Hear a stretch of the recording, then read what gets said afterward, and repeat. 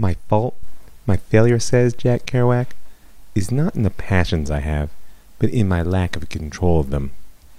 Now I'm trying to control myself in order to tell a story of the past that can invoke in you a passion for the present, which then can carry us to the future of which we dream.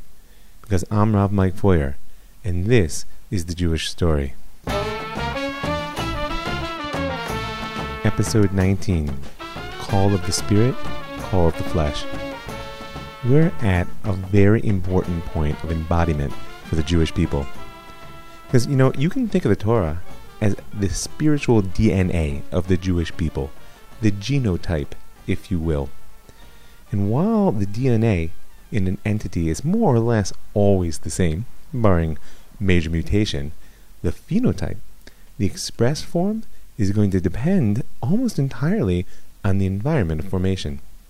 And that's why you can plant the Torah in Babylon, North Africa, Italy, Spain, or Poland, and the way in which it is lived can look radically different. Just like an acorn planted in rocky soils, dropped in sandy deserts, or in deep loam, will produce astonishingly different oak trees. Not to mention what happens during the tree's lifetime as the wind blows and the rain comes, or doesn't. So the Jewish people, in any given time or place, are actually the living form of the Torah. And this is another way of expressing that theory of cultural evolution, which we've mentioned so many times before. The particular form which Am Yisrael takes in a specific socio-historical context will be expressive both of its inner truth, its genotype, or source code if you're more the tech type, and the influence of the environment of formation. And in this respect, it's beyond question that Spain was a true flowering. You should know, there's a deep debate about whether the notion of a golden age of the Jews in Spain is to be trusted. There are those historians who claim that the rosy picture that they like to paint about Spain of the 10th and 11th centuries, the convivencia, that period of toleration for the three monotheistic faiths, began as wishful thinking and ended as political correctness. They point to the origin in the Jewish historians of the 19th century, actually, who were embittered over 1,000 years of history in Christian Europe. And furthermore, in their own day, they felt that they had found the promise of the emancipation to be a complete failure, and therefore particularly galling. And it was they, claimed the revisionist historians, who propagated this myth of a golden past in a specifically Islamic society, which they labeled as inherently more tolerant of and compatible with Judaism than Christian society could ever be. The idea of the Golden Age grew as the Zionist project actually progressed and took on an uglier color. Life was good for the Jews under Islam until these pesky Zionists upset the apple cart. And now, in our day, it's politically incorrect to say anything bad about Islam, and therefore it's essential to assert that when it had power over the Jews, life was golden. Now, these revisionists, in turn, paint a grim picture of an oppressed people, familiar to the Jews in Christian society, and what's known as the lachrymose theory of history, one long veil of tears. I'm not here to settle such a battle between rival camps of historiography. I suspect that the truth, as it generally does, lies somewhere closer to the middle.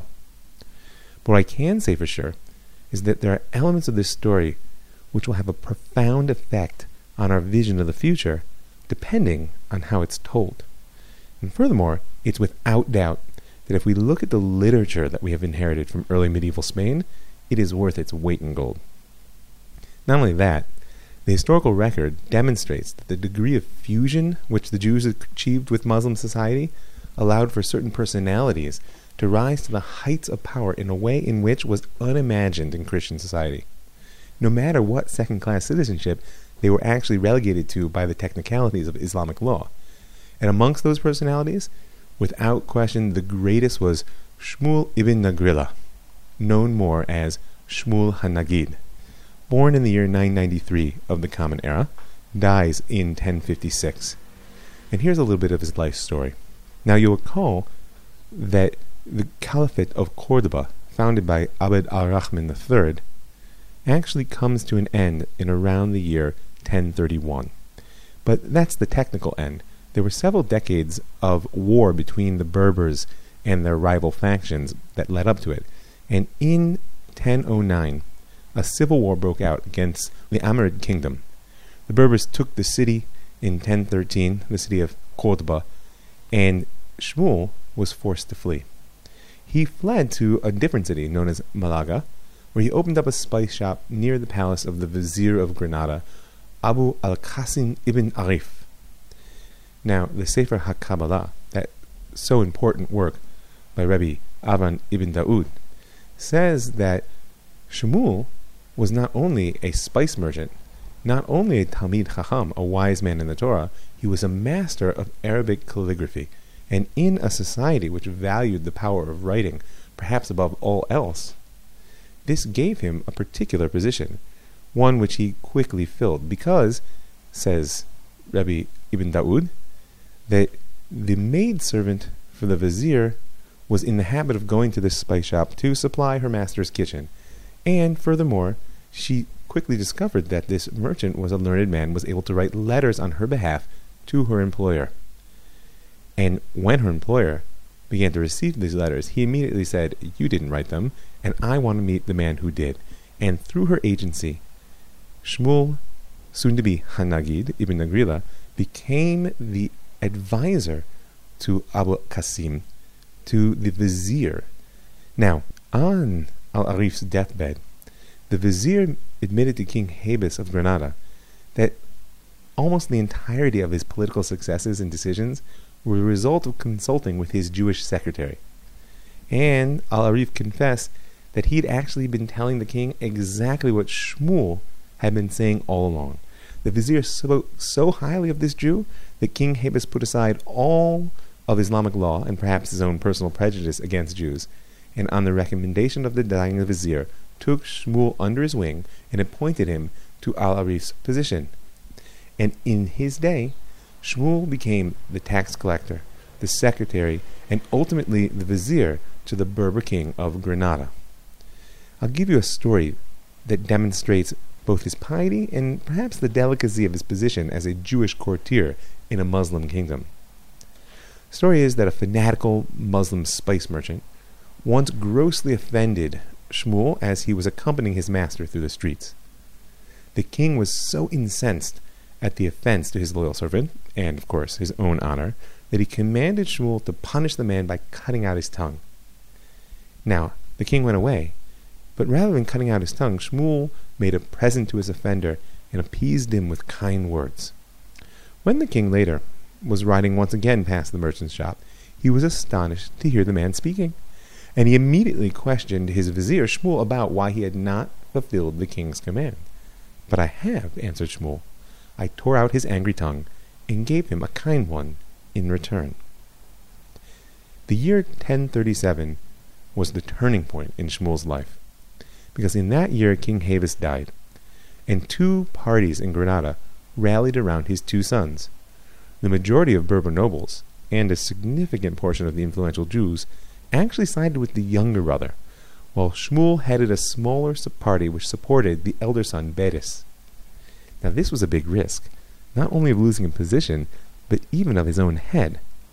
But in an unexpected turn of events, the younger son actually abdicated in favor of his elder brother, and Beres became king. When he did, Shmuel not only retained his former position of vizier, but became practically king of Granada himself, because Beres was far more interested in a life of pleasure than he was in the affairs of state. And at the same time, Shmuel became the authorized chief of the Jews, the Nagid, which is why we know him as Shmuel HaNagid. This term actually has quite ancient roots and a deep resonance for the Jews of Spanish exile. You can find it in the first book of Shmuel, and the 9th chapter in the 16th line. "At this time tomorrow," says God to the prophet Samuel, "I shall send you a man from the land of Benjamin, and you shall anoint him to be Nagid of my people Israel." Right? Their ruler, and he will save my people from the hands of the Philistines, for I've looked upon my people, for their cry has come to me. Throughout the history of the Jews in medieval Iberia, the people are going to look to these nobles that attain high places in the courts of power be they the Islamic courts in our phase or the Christian courts in the phase to come. They'll look to them as the saviors, whether it's from the Philistines, the Muslims, or the Christians, and they will attribute to them a status which is like that of the House of David.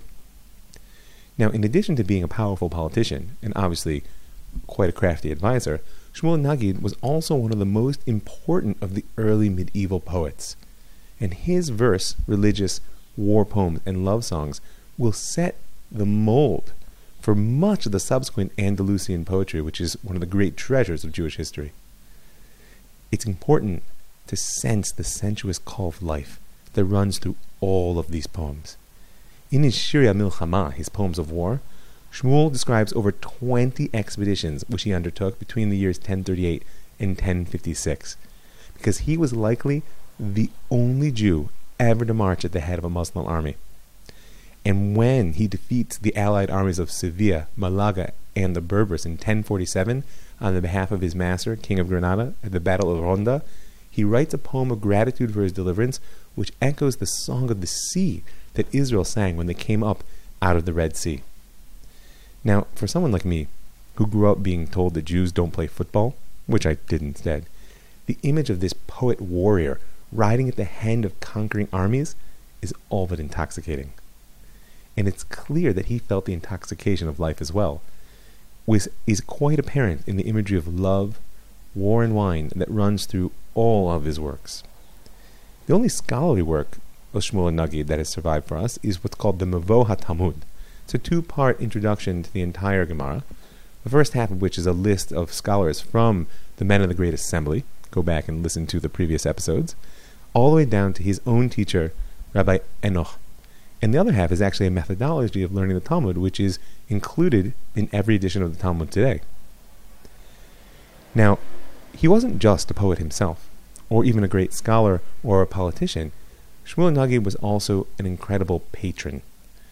Moshe ibn Ezra writes that the kingdom of science was raised from its lowliness, and the star of knowledge once more shone forth. God gave unto him, to Shmuel, a great mind, which reached to the spheres and touched the heavens, so that he might love knowledge, and those that pursued her, and he might glorify religion and her followers. Now one of those he glorified in his person, and through his person, religion, was Rabbi Bachya ibn Pakuda, the author of Chovot HaLevavot, The Duties of the Heart, which was published in approximately 1080 of the Common Era. Chovot HaLevavot is actually the first systematic presentation of the ethical moral teachings of the Torah. There are 10 sections of the work, and in them Rabbeinu Bachya takes on the technical specialists of the law, the halachicists, who he sees as focused on purely outward observance and ignoring the inner duties of the heart. And he also takes aim at the Jewish aristocracy of his day, because it's clear that though they maintain a nominal adherence to the law, in Rabbeinu Bachya's eyes, these wealthy men had gone astray after the world of the flesh. Apparently, Rabbeinu Bachya had been reading the poetry of his day, which was intensely sensuous, in ways that we're going to discuss shortly, and the elevation of pleasure to divine heights was not to the liking of a moralist, be he Jewish or Muslim. Now, in one respect, Rabbeinu Bachya was treading firmly along the path which had been laid for him by Reb Sadia Gaon a century earlier, as we've discussed, because he not only assumes that philosophy and tradition can be integrated, he believes that they must be. The opening chapter of Chovot HaLevavot, Duties of the Heart, deals with the unity of God, and he asserts there that there can be no sincerity in religious observance which is not grounded in a theologically sound understanding of God. That's going to break down in the long run, but just appreciate, for now, it's the assumption. Rabbeinu Bachya then, as he progresses, incorporates all of science into the pursuit of divine, because he says that one must contemplate systematically the ways in which God is revealed throughout all the details of creation. Only once all this has been clarified can the seeker after God move on to trust, sincerity, humility, and repentance, and ultimately the true goal, which is the love of God. Because only such a union could provide satisfaction for the desires of the pious. Or at least for the pious desires, because there are other forms of love and satisfaction that the world offers. Now, Rabbeinu Bachya not only tread on the path laid for him by his rabbinic forebears, but he was actually completely absorbed in the spirit of his day. In particular, he was deeply influenced by the Sufi pietism. The Sufis are a subset, the mystic subset of the Islamic culture. Their pietism and mysticism was widely popular amongst Muslim thinkers, and though they differed from Rabbeinu Bachya in their rejection of philosophy, nevertheless, his work shows significant parallels to their thought. And even in content, in many places, he borrows heavily from Islamic spiritual moralist works of his day, and in a way which was obvious to his contemporaries.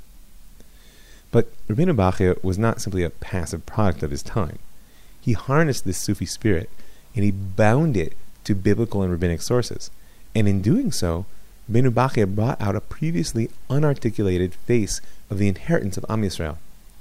He was driven by his desire to revive the true spirit of Torah, which he feared was actually fading in his day. Another contemporary and protege of Shmuel HaNagid was Rabbi Shlomo ibn Gabirol. Now, his story is a little bit confusing in its details, since the documentation is sparse. Nevertheless, the sources agree he was born in Malaga in 1021 or 1022. The year of his death is a matter of huge dispute. Some accounts say he died before the age of 30, some at the age of 48. No matter, we'll speak about how he died in a moment. There's no argument, however, about his character. When describing him, Rabbi Moshe Ibn Ezra actually speaks about an angry spirit which held sway over reason, and his demon within, which he couldn't control. He actually describes himself in his poems as short and ugly. All in all, a difficult person by most accounts. Many people believe he was afflicted with perhaps tuberculosis of the skin. Painful. Nevertheless, Rabbi Ibn Gabirol was known in his day for his greatness as a poet, and he was held up down through the ages for his power as a philosopher as well. In philosophy, the role and stature of Rabbi Ibn Gabirol has actually been compared to that of Philo. You can go back and listen to the previous episode, but just to remind you, both serve as cultural bridges. Philo bridged between Hellenistic philosophy of his day and the Hebrew soul, and Ibn Gabirol would bridge between the Greco-Arabic philosophy and all of Western religion, Jewish and non. Furthermore, both were largely ignored by their fellow Jews in their own day, but in the end exercised significant influence on non-Jewish culture. Philo on early Christianity, as we discussed, and Rabbi Shlomo on medieval Christian scholasticism in a way which is quite surprising. His great work of philosophy was Makor HaChaim, the source of life, which is known as Fons Vital in Latin. It was a treatise on form and matter in the Neoplatonic style. It's worth it actually to give a word of explanation on what exactly Neoplatonism is, seeing as it's going to be the dominant stream of Jewish and some Islamic philosophical thought until around the mid-12th century, when the Aristotelian thought takes over. And even then, it will reappear in a somewhat altered form within the Kabbalistic tradition. Neoplatonic philosophy involves a systematic description of the emergence of the whole of reality from a single principle, the One. Single, undifferentiated, perfect, unchanging. These are phrases that may sound familiar. It therefore sees the world as a process of emanation, and specifically describing them as hierarchical spheres of being, which begin with the One and descend down to levels filled with multiplicity, imperfection, and a deterministic nature. But since even the lowest physical form is reflective of some higher intelligible world, in that classic manner of the Platonic ideal, this is more than just philosophy. Because one who attains ethical and intellectual perfection, he teaches, and then engages in proper contemplation, can reascend the ladder of emanation, releasing the soul from the body through spiritual ecstasy, or in the long run, through death. Because ecstasy and death are the equivalent to salvation. Now, I want you to remember that access to the Greek literature of Neoplatonic thought for Rabbi Ibn Gabirol actually came through the Arabic translation of the Greek sources. So his very basis of contemplation was by definition rooted in cultural amalgamation. And furthermore, the Makor Chaim, right, his source of life, doesn't cite any biblical verses or rabbinic sources, making it somewhat unique for Jewish thought of its day. Further, Rabbi Ibn Gabirol wrote his philosophical works in Arabic. He says actually in one of his poems that there were 20 philosophical works he wrote, although this is the only which we have. And of course, all of his contemporaries wrote in Arabic as well, his Jewish contemporaries. At some point, the Makor Chaim was translated from Arabic into Latin, perhaps in the great Toledo school of translators that we'll discuss in a coming episode. And it became the Fons Vitale, and the product of one Aviseberon, who was assumed by the Christians which received it to be a Christian himself, or perhaps an Islamic scholar in the Neoplatonic school. But as such, as the Fons Vitale, his work became a primary text for Catholic scholasticism of the 13th and 14th century. It would only be in the 19th century that researchers would discover that Rabbi Ibn Gabirol's true identity was a rabbi living in medieval Spain. Meanwhile, he'd become quite well known in the history of philosophy, only under a false name and culture. Now, though the language of philosophy in his day was Arabic, the Jewish poets of medieval Spain wrote their verse in Hebrew, in a rich, referential, powerful Hebrew. And Rabbi Ibn Gabirol was as famous for his poetry as his philosophy. As I said, truth is, more so. He wrote Shir HaKavod, the Song of Glory, the Shir HaYichud, the Song of Unity. These are religious poems which are part of the liturgy that will be familiar to any regular shulgoer. Just to give you a taste, my thoughts astounded, ask me why. Toward the whirling wheels on high, in ecstasy I rush and fly. The living God is my desire. It carries me on wings of fire, body and soul to him aspire. God is at once my joy and fate. This yearning me he did create. At thought of him I palpitate. Unquestionably, his greatest religious poem was Keter Malchut, the Crown of Kingship. A few hundred stanzas long, the poem is an awesome description. It's actually a philosophical treatise in verse on God, man, Am Yisrael, and the Torah, and it's still recited by many Sfardim on Yom Kippur night. And in a slightly different angle, Ibn Gabirol wrote a large amount of secular love poetry as well. And here, the draw of sensual life appears extremely strong, and the question of ecstasy a bit more complicated. I will be a ransom for the gazelle of love, in whom all who grieve find happiness, whose cheeks are like white marble, and ruddy as though anointed with the blood of lovers. The fruit of his lips are like swords, and his eyes like arrows to the heart. You need to know that poetry, whose primary themes were love and wine drinking, were essential aspects of Islamic culture in Al-Andalus, as was the passion for young men. Because if you were listening, you may have noticed the masculine pronoun in the poem I just quoted, the fruit of his lips, his eyes like arrows to the heart. There is an incredible wealth of homoerotic poetry from Al-Andalus, written by both Islamic and Jewish poets.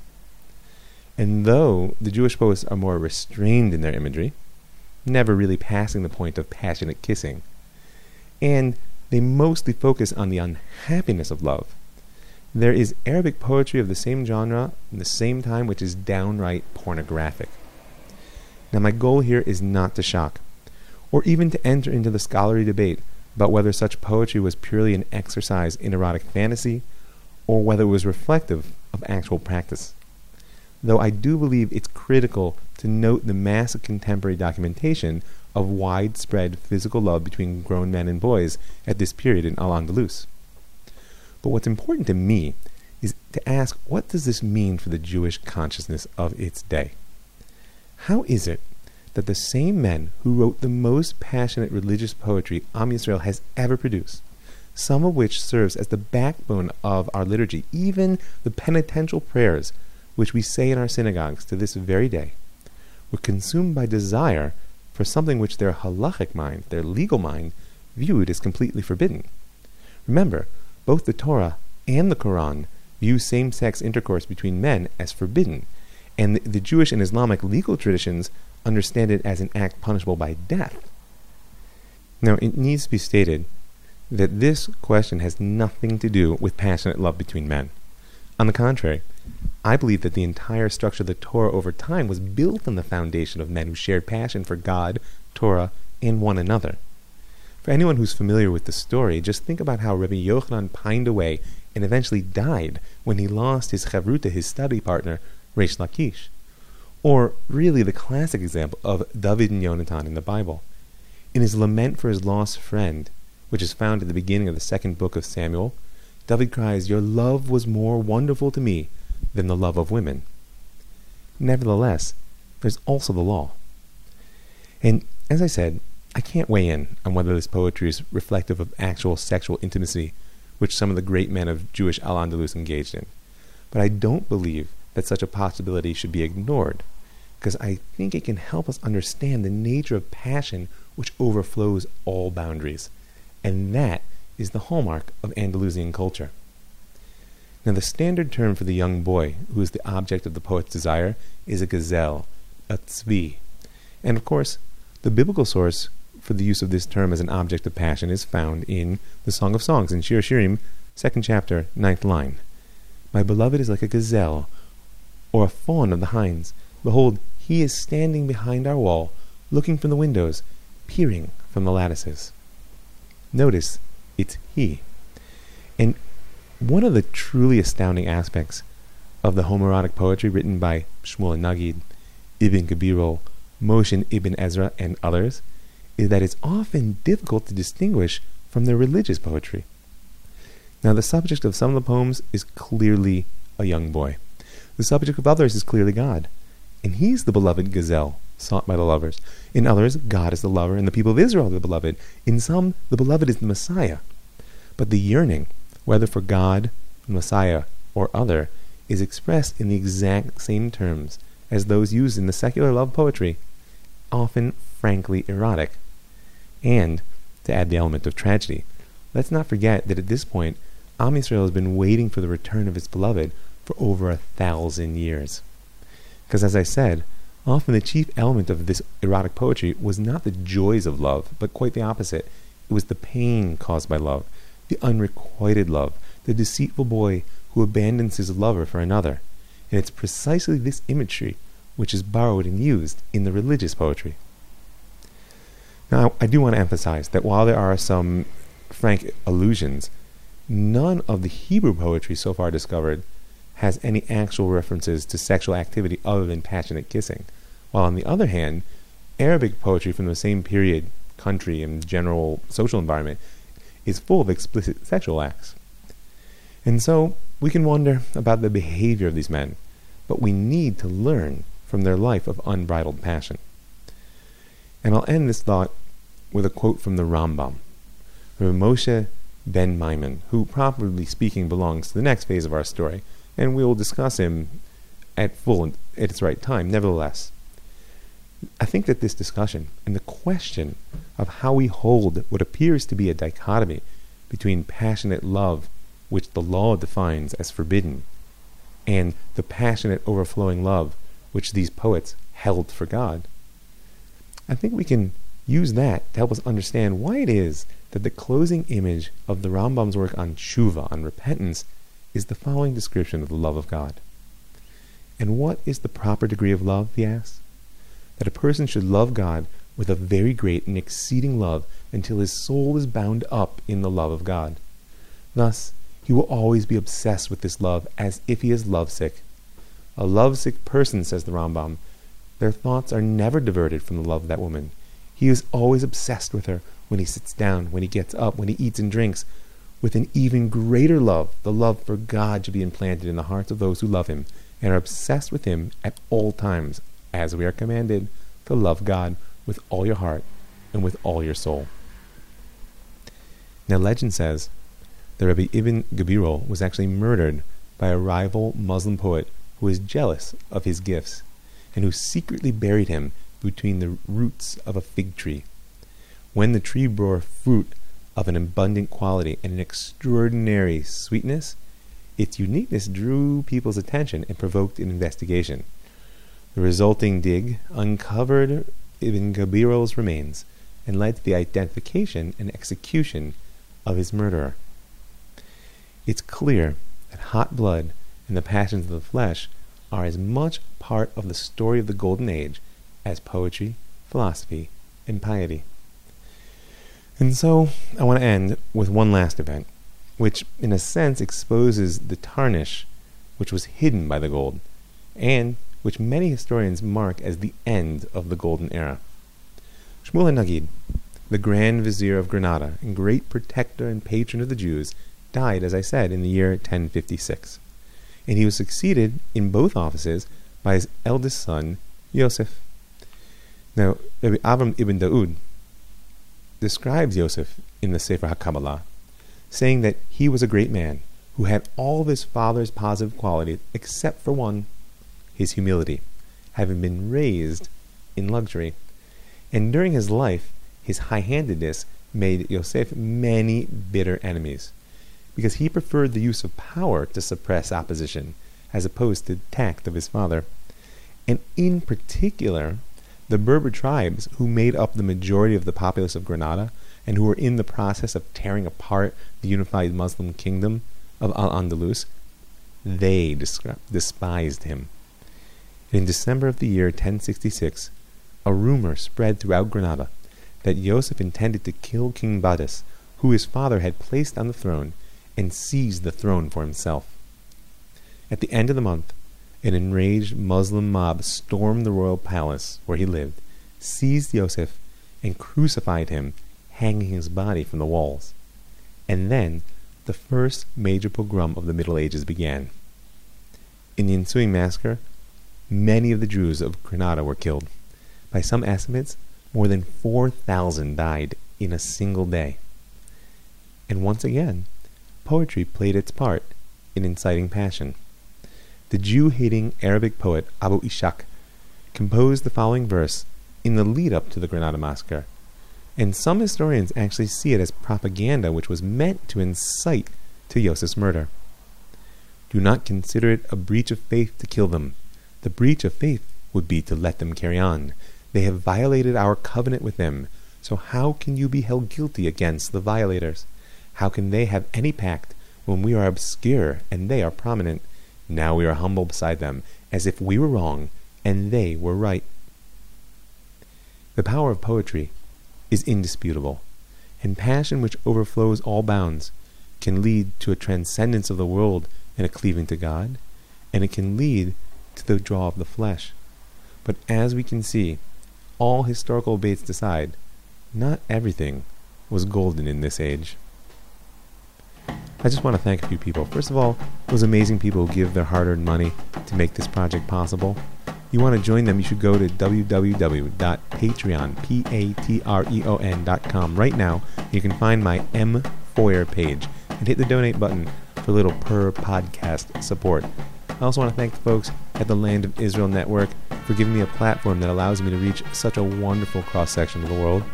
And I want to thank Pardes Institute for its support and giving me an opportunity to touch the hearts of so many Jews. That's pardes.org.il. And I want to thank Sulam Yaakov, because it's my home. You can find me, I'm Rav Mike 4. You can find me on Rav Mike on Facebook. Reach out, send me your thoughts. And I want to thank you for listening. I'm Rav Mike Foyer, and this is The Jewish Story.